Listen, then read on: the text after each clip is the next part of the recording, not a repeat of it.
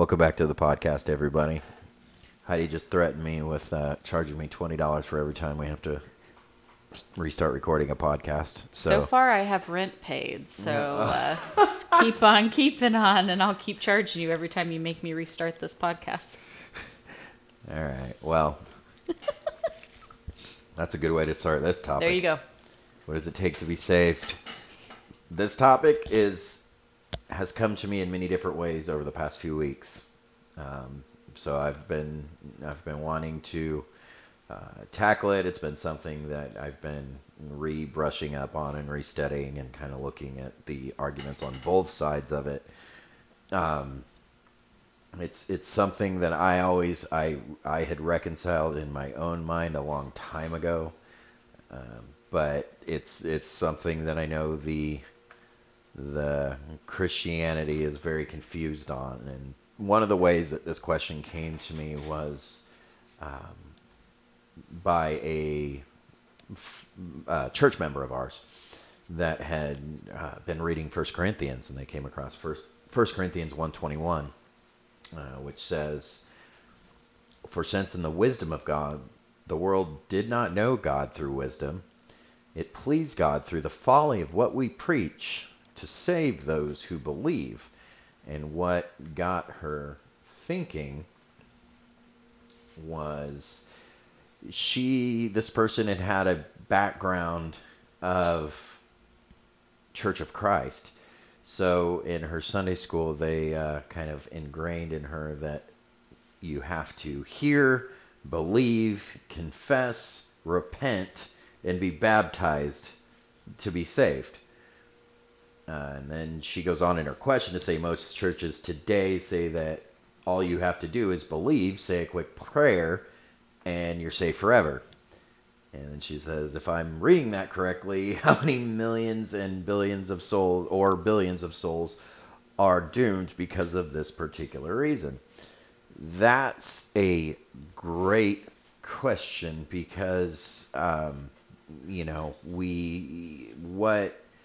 what you have there in this question is two different doctrines. Okay, you're talking about your the Church of Christ background. You have the must hear, believe, confess, repent, and be baptized. That's heretical. That's works-based salvation right there. You absolutely do not have to be baptized to be saved. That's a very popular doctrine that church in particular teaches, which is it's not in Scripture. What they're doing is mishandling verses in Scripture, and it's just an incorrect interpretation, which I'm not going to go into them, but that's definitely not the correct way. So that's the extreme of that, which I'm just going to boil down to what most people would consider lordship salvation, saying that you have got to do something in order to be saved. That's what they believe that term means. Okay, so and then the other side of this would be when she says in the message, most churches today say that all you have to do is believe. That's what we would consider easy believism. Both of these terms have been coined. So it's lordship salvation, which would mean there's more than just saying an easy little prayer to be saved. And then there's easy believism that says, well, all you have to do is say a prayer. So I'm using got questions as a start point. I'm going to go ahead and go through both of those views for you real quick here. We'll start with lordship salvation. What is lordship salvation? What's important in these is that these terms turn off Christians, and these terms get Christians fighting people that know these terms.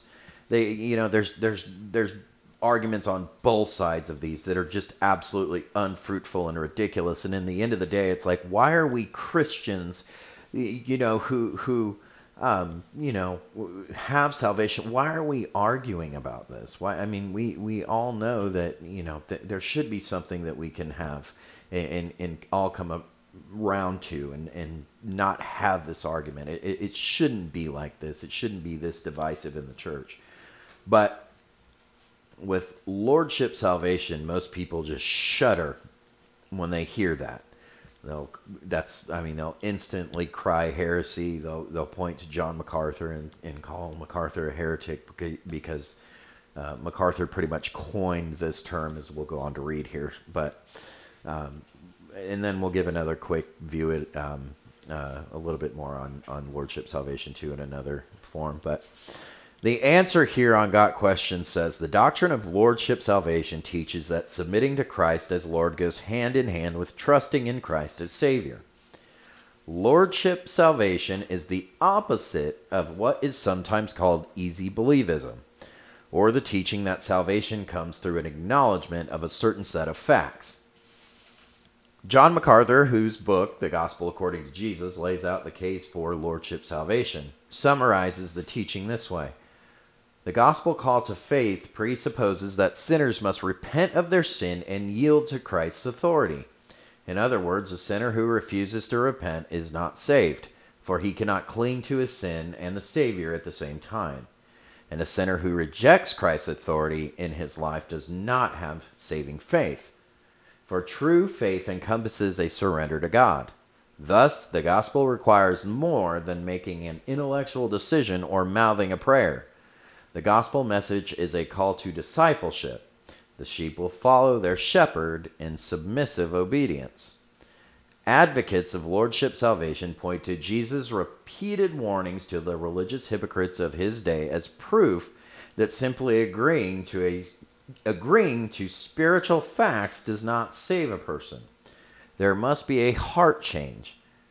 Jesus emphasized the high cost of discipleship. Whoever does not carry their cross and follow me cannot be my disciple, Luke 14:27. And those of you who do not give up everything you have cannot be my disciples, in verse 32. In the same passage, Jesus speaks of counting the cost. Elsewhere, he stresses total commitment. No one who puts a hand to the plow and looks back is fit for service in the kingdom of God, Luke 9:62. In the Sermon on the Mount, Jesus says that eternal life is a narrow path found by only a few, Matthew 7:14. In contrast, easy believism seeks to broaden the path so that anyone who has a profession of faith can enter. Jesus says that every good tree bears good fruit. In contrast, easy believism says that a tree can still be good and bear nothing but bad fruit. Jesus says that many who say, Lord, Lord, will not enter the kingdom. In contrast, easy believism teaches that saying, Lord, Lord, is good enough. Lordship salvation teaches that a true profession of faith will be backed up by evidence of faith. If a person is truly following the Lord, then he or she will obey the Lord's instructions. A person who is living in willful, unrepentant sin has obviously not chosen to follow Christ, because Christ calls us out of sin and into righteousness. Indeed, the Bible clearly teaches that faith in Christ will result in a changed life. They reference 2 Corinthians 5:17, Galatians 5:22 and 23, and James 2:14 through 26. Lordship salvation is not a salvation by works doctrine. Advocates of lordship salvation are careful to say that salvation is by grace alone, that believers are saved before their faith will ever produce any good works, and that Christians can and do sin. However, true salvation will inevitably lead to a changed life. The saved will be dedicated to their Savior. A true Christian will not feel comfortable living in unconfessed, unforsaken sin. Here are 9 teachings that set lordship salvation apart from easy believism.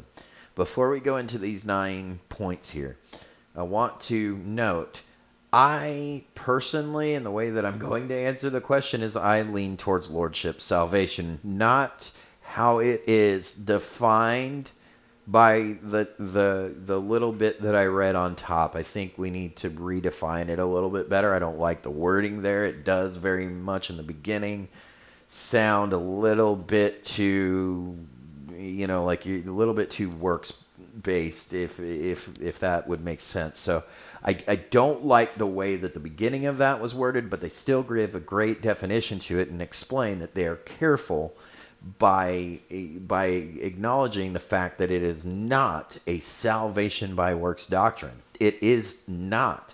I know there's people just kicking and screaming and moaning right now and just punching things because I just said that, but no, it is not. It is absolutely not. And we're going to try to go into a little bit more of that here, but I lean more on the Lordship salvation side. But as with anything, when you have two separate, interpretations, views, arguments on something, the truth is always in the middle of these two fights and in these two doctrines. And in this case, this is absolutely the case because it's in the middle of, in the reason why we say that is because that's what we see in Scripture. That's why people have many, hard time reconciling James with Paul's writings. But the thing is it's not, they marry together perfectly. It's absolutely, you are saved by faith in Christ alone. That's it. That's it.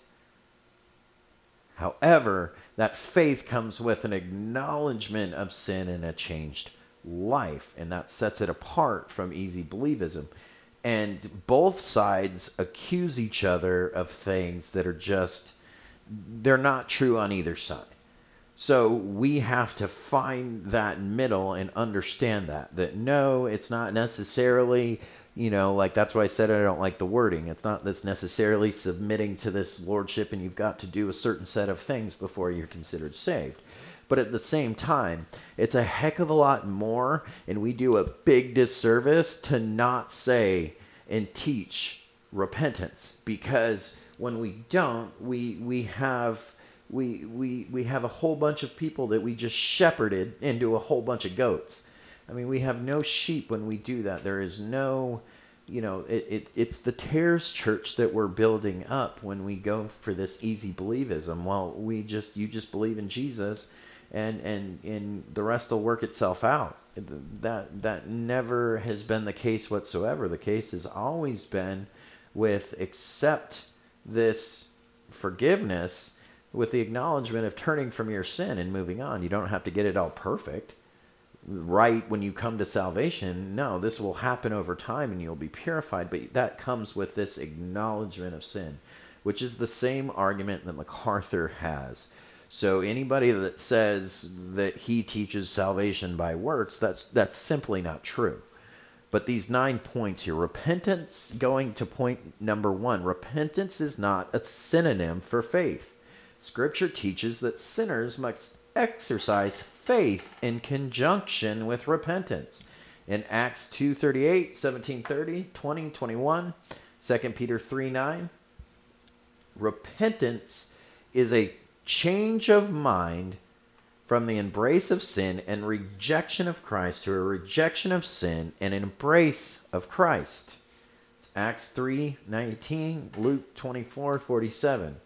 And even this is a gift from God, 2 Timothy 2:25. Genuine repentance, which comes when a person submits to the lordship of Christ, cannot help but result in a change of behavior. Luke 3:8, Acts 26:18 through 20.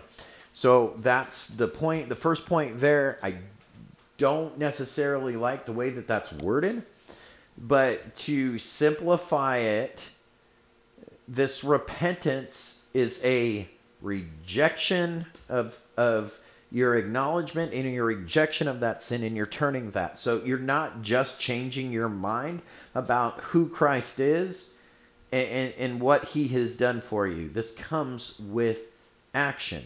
And the Hebrew word for repentance and the idea of repentance will back that up a little bit later on here. But this comes from a turning and an acknowledgement of something. A faithful presentation of the gospel message should include repentance from sin and sin. I mean, that's what the gospel message is. So, no, it takes a lot more than just saying a prayer. You need to understand what sin is. You need to be able to identify it before you ever know that you need a savior. Well, I need to be saved just because I'm a sinner. Okay, like what's sin? Well, I mean, I have to understand. I at least and we all in our hearts know usually. I mean, we understand right and wrong. I mean, we just the acknowledgement of tying these things like to somebody saying that yes, this is sin. Having this acknowledgement. Oh man, I do that. I need to stop. I mean, it's just a natural action. It's not a work. So that's just an important note there. But I do agree with anybody that would be critical of the wording of that, of submitting to the lordship of Christ, even though that is the term to use. Okay, so point number 2, a Christian is a new creation and cannot just stop believing and lose salvation. Faith itself is a gift from God, Ephesians 2, 1 through 5 and 8. And real faith endures forever, Philippians 1, 6. Salvation is all God's work, not man's. Those who believe in Christ as Lord are saved apart from any effort of their own, Titus 3, 5. It's important to note, though, that salvation is the gift and faith is the result. And yes, technically faith itself is a gift. It's important to make that distinction because people will say that faith itself is the gift and not salvation, and that's not correct. Did that make sense, Heidi? Yeah. Yeah, sorry, my mic was off. No, you're fine. Does that make sense thus far? Yeah. I haven't confused you yet, have I? I'm tracking anyway. Okay, you're tracking anyways. Well, hopefully everybody else is, but you've been married to me for a long time, so. I don't know if that makes it better or worse. I don't know if it's because we've been married and been together for so long that I just know what you're thinking regardless of what you say, or if we've been together for so long that I easily can be like, no, you're trying to say this, but you mean to say that. I think maybe. Yeah. Which could be a problem for somebody listening. Anyway, you're tracking here. So it is important to say that faith is this result. And yes, that faith technically would be a gift, but salvation is the gift. And you come to that salvation in faith. So there's a process there that people will mess up on and argue with that on each side. So we have to be careful of how we word that or say these things. To anybody else, I guess that point wouldn't matter, but I know to anybody that would be kind of confused, we have to be careful of that. So continuing on in point 2, I'll just reread point 2 real quick. It says, a Christian is a new creation and cannot just stop believing and lose salvation. Faith itself is a gift from God, Ephesians 2, 1 through 5 and 8. And real faith endures forever, Philippians 1, 6. Salvation is all God's work, not man's. Those who believe in Christ as Lord are saved apart from any effort of their own, Titus 3, 5. Point 3, the object of faith is Christ himself, not a promise, a prayer, or a creed, John 3, 16. Faith must involve a personal commitment to Christ, 2 Corinthians 5, 15. It is more than being convinced of the truth of the gospel. It is a forsaking of this world and following of the Master.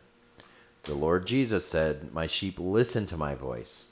I know them and they follow me. John 10, 27. Point number 4, true faith always produces a changed life. 2 Corinthians 5, 17. The inner person is transformed by the Holy Spirit. Galatians 2:20. And the Christian has a new nature, Romans 6, 6. Those with genuine faith, those who are submitted to the lordship of Christ, follow Jesus, John 10:27. Love their brothers, 1 John 3:14. Obey God's commandments, 1 John 2:3. John 15:14. Do the will of God, Matthew 12:50. Abide in God's word, John 8:31. Keep God's word, John 17:6, do good works, Ephesians 2:10, and continue in the faith, Colossians 1:21 through 23, and Hebrews 3:14. Salvation is not adding Jesus to the pantheon of one's idols. It is a wholesale destruction of the idols with Jesus reigning supreme. Point 5, God's divine power has given us everything we need for a godly life. 2 Peter 1:3, Romans 8:32. Salvation, then, is not just a ticket to heaven. It is the means by which we are sanctified practically in this life and by which we grow in grace. Scripture teaches that the Lord of all, and this is point 6. So point 6, Scripture teaches that Jesus is Lord of all. Christ demands unconditional surrender to his will. Romans 6:17 and 18 and 10:9 and 10. Those who live in rebellion to God's will do not have eternal life, for God opposes the proud but shows favor to the humble. James 4:6. And point 7, those who truly believe in Christ will love him. 1 Peter 1:8 and 9, Romans 8:28 through 30, 1 Corinthians 16:22. And those we love long to please. John 14:15 and 23. Point 8, Scripture teaches that behavior is an important test of faith. Obedience is evidence that one's faith is genuine. 1 John 2:3. If a person remains unwilling to obey Christ, he provides evidence that his faith is in name only. 1 John 2:4. A person may claim Jesus as Savior and pretend to obey for a while, but if there is no heart change, his true nature will eventually manifest itself. This was the case for Judas Iscariot. Genuine believers may stumble and fall, but they will persevere in the faith. 1 Corinthians 1:8. This was the case for Simon Peter, a believer who completely turned away from the Lord, plainly shows that he was never born again to begin with. 1 John 2:19. A person who has been delivered from sin by faith in Christ should not desire to remain in a life of sin. Romans 6:2. Of course, spiritual growth can occur quickly or slowly, depending on the person and his circumstances, and the changes may not be evident to everyone at first. Ultimately, God knows who are his sheep, and he will mature each of us according to his perfect timetable. Is it possible to be a Christian and live in lifelong carnality, enjoying the pleasures of sin and never seeking to glorify the Lord who bought him? Can a sinner spurn the lordship of Christ yet lay claim to him as Savior? Can someone pray a sinner's prayer and go about his life as if nothing had happened and still call himself a Christian? Lordship salvation says no. Let us not give unrepentant sinners false hope. Rather, let us declare the whole counsel of God. You must be born again. John 3:7. And they based that article a lot off of John MacArthur's book, The Gospel According to Jesus, which is very touchy to a lot of people in this subject. Okay, I side strongly with MacArthur's sermon on this. It was one of his newer ones that he did. I will try to link it below. I have to find it, but his sermon on this and what repentance is, he goes into this topic and he clarifies a lot of what people would have had as misconceptions of what he says. And obviously the first thing to say is that it's a works-based doctrine, and that's not true. Because simply all it states, and it's whether that this is what MacArthur teaches or believes is not the argument here, but what the truth is the teaching simply states that somebody cannot continue to live in unrepentant sin while having the label as Christian. Okay, it doesn't just work itself out. This believer, if they continue just years into their sin and have no no signs of fruit or repentance, we can obviously assume through Scripture that this conversion was a false conversion, and we have the duty to preach the gospel and to preach sin and repentance. And by not just telling people that all you need to do is say this prayer, well, that's heretical, and that's called easy believism. And this is to where to the extremes of lordship salvation, to the people that, would call this a works-based doctrine. Okay, I agree with you, and I don't agree with the extremes of lordship salvation.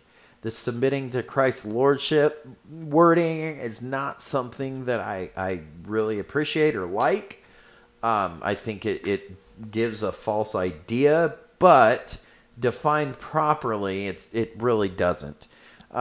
So I guess if we want to fight about definitions, you're right, because I don't like the definitions to either of these. I think even easy believism is a term that I wouldn't like if I held to this teaching. I think it's one of those terms that we jab at each other sometimes, and I think it's a jab, but unfortunately it's what the doctrine is known by. To anybody that falls fully in this category, I don't mean it to be a jab, because basically we just understand things a little bit differently. But to easy believism, this one definitely isn't as long, so don't worry. They identify it as thus. Easy believism is a somewhat derogatory term used by opponents of the view that one needs only to believe in Jesus in order to be saved. From this, they conclude that those who hold to sola fide, faith alone, teach that no corresponding need exists for a committed life of Christian discipleship as proof of salvation. However, that is not what sola fide means. True faith in Christ will always lead to a changed life. Another common usage of the term easy believism is in regards to those who believe they're saved because they prayed a prayer, with no real conviction of sin and no real faith in Christ. Praying a prayer is easy, thus the term easy believism. But there is more to salvation than mouthing words. Much of the debate over easy believism is unnecessary and is based on a misunderstanding of the Scriptures. The Bible is clear that salvation is by grace alone, through faith alone, in Christ alone. The essence of this doctrine is found in Ephesians 2, 8 and 9, which reads, "For by grace you have been saved through faith, and this is not of your own doing, it is of the gift of God, not a result of works, that no one may boast." Okay. "For by grace you are saved through faith, and that not of yourselves, it is the gift of God, not of works, lest any man should boast." So we see that faith given as a gift by God is what saves us. But the next verse tells us of the results of that salvation. "For we are his workmanship," and this is very important, "for we are his workmanship created in Christ Jesus unto good works, which God hath before ordained that we should walk in them." Rather than being saved by some easy act of our own wills, we are saved by the hand of God Almighty, by his will and for his use. We are his servants. And from the moment of salvation by faith, we embark on a journey of preordained good works that are the evidence of that salvation. If there is no evidence of growth and good works, we have reason to doubt that salvation ever truly took place. Faith without works is dead, James 2:20. And a dead faith is not a saving faith. Faith alone does not mean that some believers follow Christ into a life of discipleship while others do not. The concept of the carnal Christian as a separate category of non-spiritual believer is completely unscriptural. The idea of a carnal Christian says that a person may receive Christ as Savior during a religious experience, but never manifest evidence of a changed life. This is a false and dangerous teaching in that it excuses various ungodly lifestyles.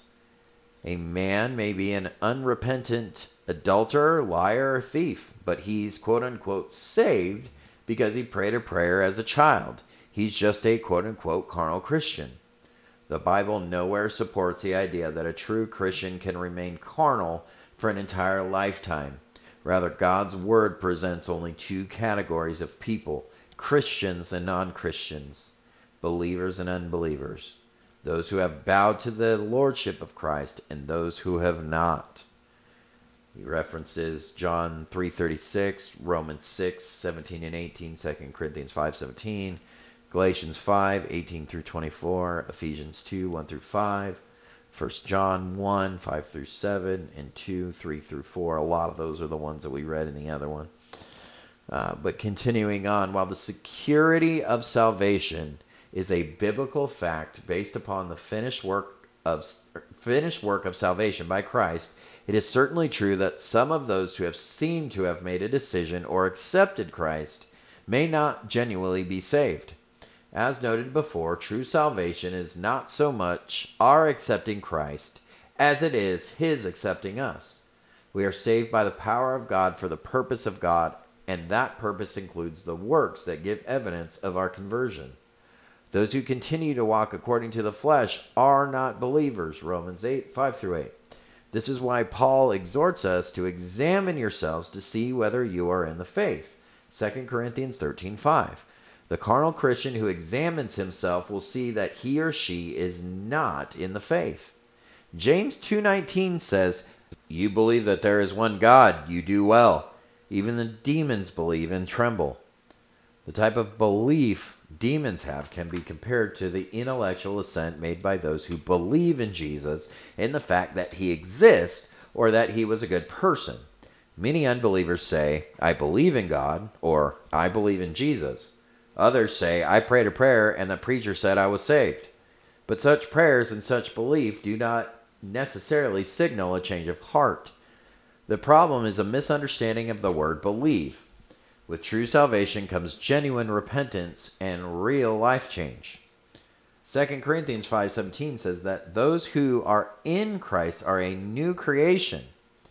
Is it possible that the new person Christ creates is one who continues to walk in the carnality of the flesh? No. Salvation is certainly free, but at the same time it costs us everything. We are to die to ourselves as we change into the likeness of Christ. Where easy believism fails is its lack of recognition that a person with faith in Jesus will lead a progressively changed life. Salvation is a free gift from God to those who believe, but discipleship and obedience are the response that will no doubt occur when one truly comes to faith in Christ. I thought they did really good with easy believism there, and both of that with defining this term. It is a somewhat derogatory term, but this is something that a lot of people truly believe. I found out that I didn't realize that there's a large majority of Calvary chapels who hold to this easy believism.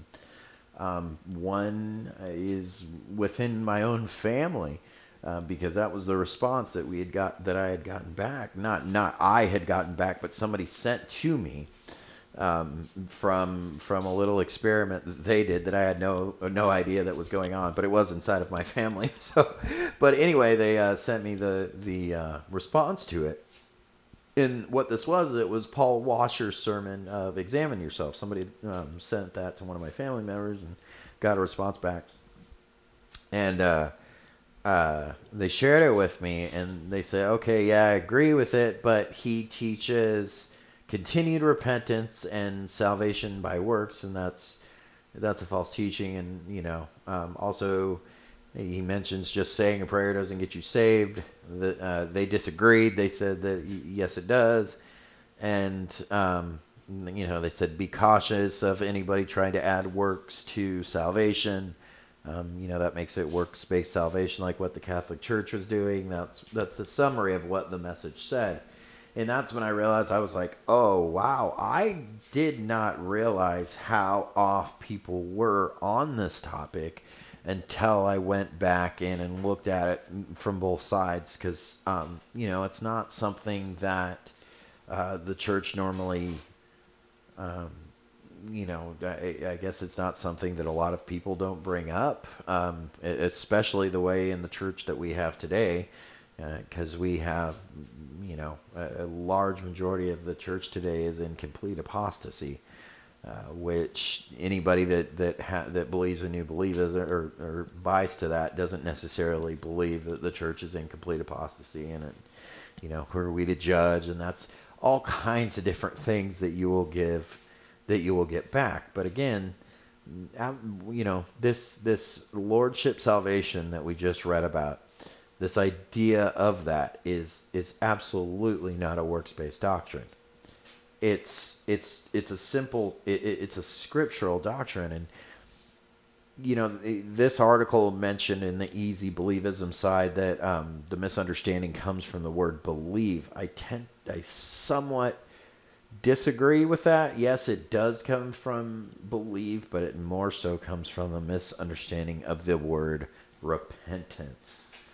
As I mentioned earlier, at least I'm pretty sure I did. We've done like so many of these podcasts, but if I didn't, this boils down to a misunderstanding of the word repentance, because the Greek word, which we usually build off our theology off of, which is fine, it works, carries a slightly different meaning than the Hebrew word for repentance. So the Greek word is metanoia, and the Hebrew word is teshuvah or shuva, and they both carry somewhat the same idea. The Greek word boils down to changing one's mind, basically, literally changing one's mind. The Hebrew word means return, and like do a complete 360 back to your previous state. But it also carries much deeper understanding, and it did for the Jews. This is where repentance is not only a New Testament doctrine. In being able to identify this. This is something the word repentance is used 65 times in the ESV throughout, from Genesis to Revelation. And we have all sorts of examples in 1 Kings, Chronicles. I'll read a few of them. But basically the understanding, the Jews already had an understanding of what repentance was. And for them, they had a whole day attributed to this. This is what, the Day of Atonement, Yom Kippur. Like that's what the whole point of Yom Kippur is this is a whole time of repentance, acknowledging one's sin, not only against how you may have sinned against your brother, but how you ultimately sin against God. And this is, over this time, it was a very solemn time for them, and they had this recognition of what they had done wrong. So for us in the church today, even some of my favorite teachers and my dispensational brothers that teach solid teaching, they teach this, the other side of it, the Greek word side of it, where it's just a change of mind about who Christ is and about what he has done. So in saving faith, it would be changing his mind about needing any works-based righteousness or anything to get you into the kingdom. It's just changing your mind about that, and Christ has accomplished everything. That's it.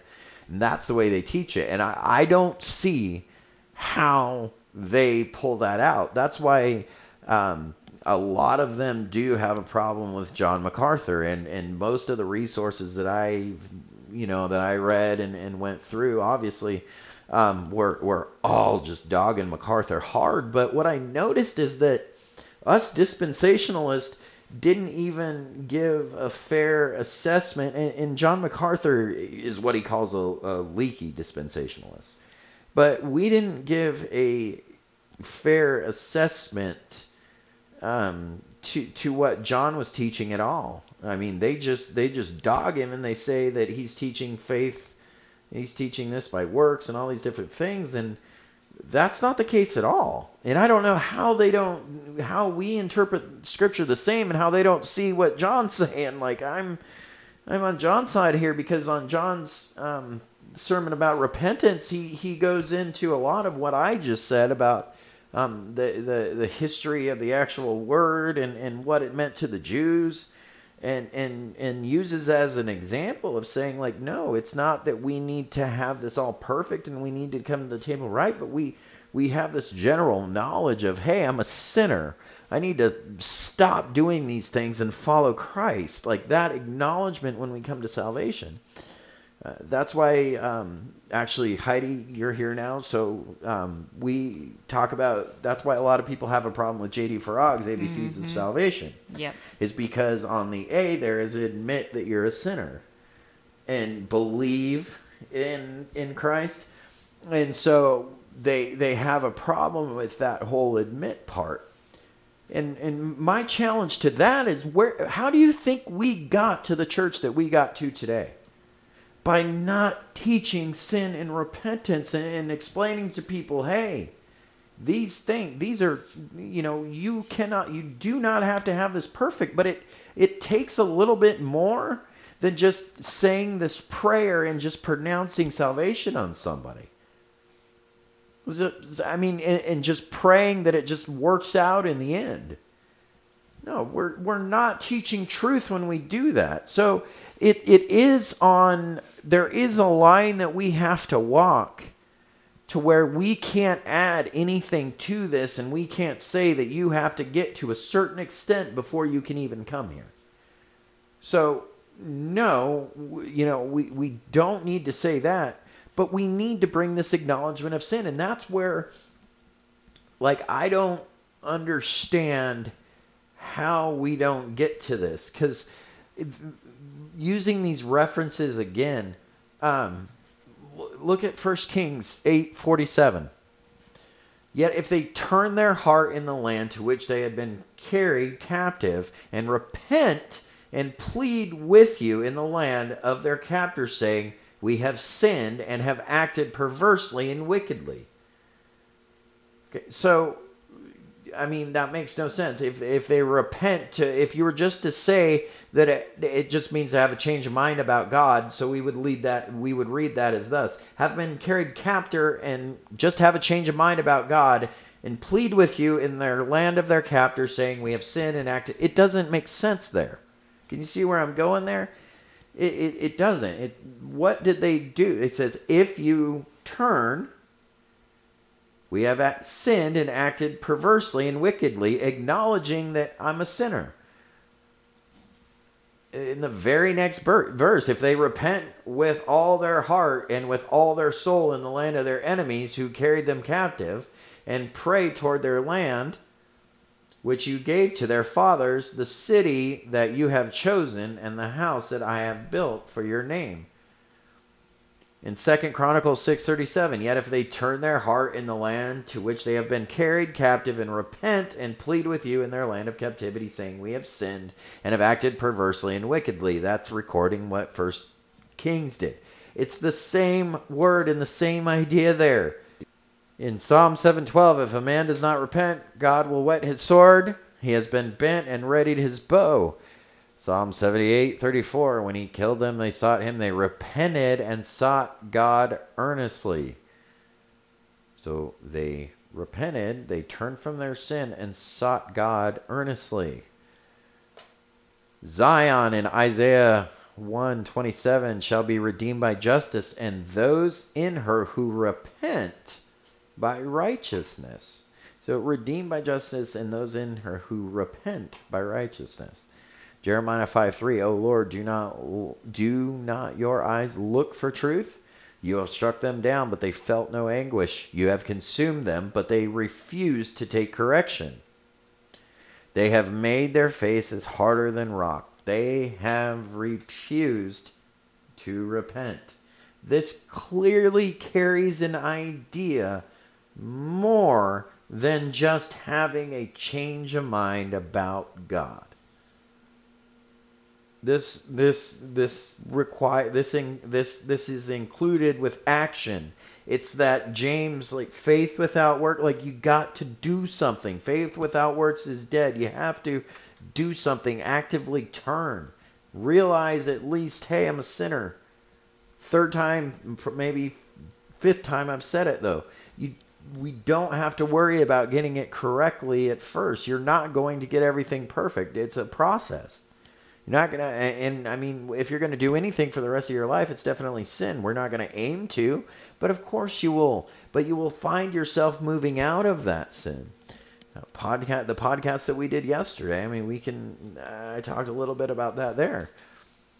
But I mean, we can go further into the prophets. Ezekiel 14:6. Therefore say to the house of Israel, thus says the Lord God, repent and turn away from your idols and turn away your faces from all your abominations. Ezekiel 18:30. Therefore I will judge you, O house of Israel, everyone according to his ways, declares the Lord God. Repent and turn from your transgressions, lest iniquity be your ruin. And and then those are just the Old Testament references. The New Testament references, like Matthew 21:41, the men of Nineveh will rise up at judgment with this generation and condemn it, for they repented at the preaching of Jonah. And behold, something greater than Jonah is here. They repented at the preaching of Jonah. In Mark 1:4, John appeared baptizing in the wilderness and proclaiming a baptism of repentance for the forgiveness of sins. In 6, so they went out and proclaimed that people should repent. Luke 3:8, bear fruits in keeping with repentance. And do not begin to say yourselves, we have Abraham as our father, for I tell you, God is able from these stones to raise up children from Abraham. Luke 5:32, I have not come to call the righteous, but sinners to repentance. So you get the point there. This is repentance is a huge part of this. And basically it boils down to this, and again, what people will say is that, okay, so by teaching this repentance, this is continued repentance, and you're adding something to faith. That is not true at all. You're still saved by faith alone. When you come to the Lord, when the Lord opens your eyes, because this is an action that we don't have anything to do with this. The Lord draws us to Him through the faithful proclamation of the gospel from a person who preaches sin and more just as a turning from God. It doesn't add anything to it. So once this person has their eyes opened and hears the message faithfully proclaimed, at the same time they realize, that's why they were coming in wailing in repentance, for they realized their sin. I mean, we have, in the book of Romans tells us we have a conscience to know right and wrong. So if our conscience tells us right and wrong, why is it so hard to say that we can have an acknowledgement of sin when we come to salvation? Why would that be adding a work to something? It's not. It's simply explaining and understanding. So these jabs back and forth with saying that it takes some sort of set of things that you have to do in order to have salvation. Okay, that's the extreme of lordship salvation. And then easy believism, well, you just say a prayer, don't worry about everything, it'll work itself out. That's also false. So these jabs of both of these going back and forth, we have to land in the middle and say, no, it is by grace through faith that we are saved in Christ alone. Sola fide. But there is at least an acknowledgement of sin. And there is a willingness there to receive this salvation. And in receiving this, you realize how not worthy you are of this gift because of your current status as a sinner. So, Heidi, does that help define at least the two ideas? I think so, because that's what the answer really boils down to, right? Like, what's the difference between the two, and where does it all truly Where fall? does it do? And I think, it comes down to repentance, believing, and just not throwing sides on this. We believe that Scripture is very clear that it is by faith alone.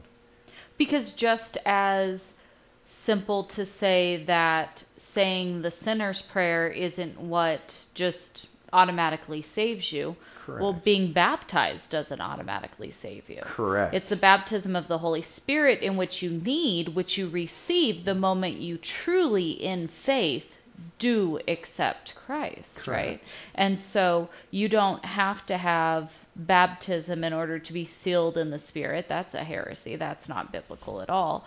But you also don't just say a prayer, go in front of the church, whatever the it sinner's is, prayer and then is not- continue is not living biblical. your. That's why I love that point. And Paul Washer always says that. This is how we have built the church. We go and say, hey, can I just need 5 minutes of your time. That's all it takes. Yeah. Come say this quick prayer. We You're good to go. boiled this down to 5 minutes of your time. Pass go, collect your $200, right? Like, that's what you got to do to have your getting to heaven card, but that's not at all what Scripture says. And so you have those two extremes on both sides, where one side is saying, like you said, the Calvary chapels, heck, even looking up the doctrinal statement of the church we were raised in, it's garbage. And you look at that, and it's just this quick, easy, come in, get your card stamped, you're good to go. We're not going to worry about, repentance and how you're living your life. Everybody has their own, take on it, and it'll work itself out. That's not true. That's not biblical.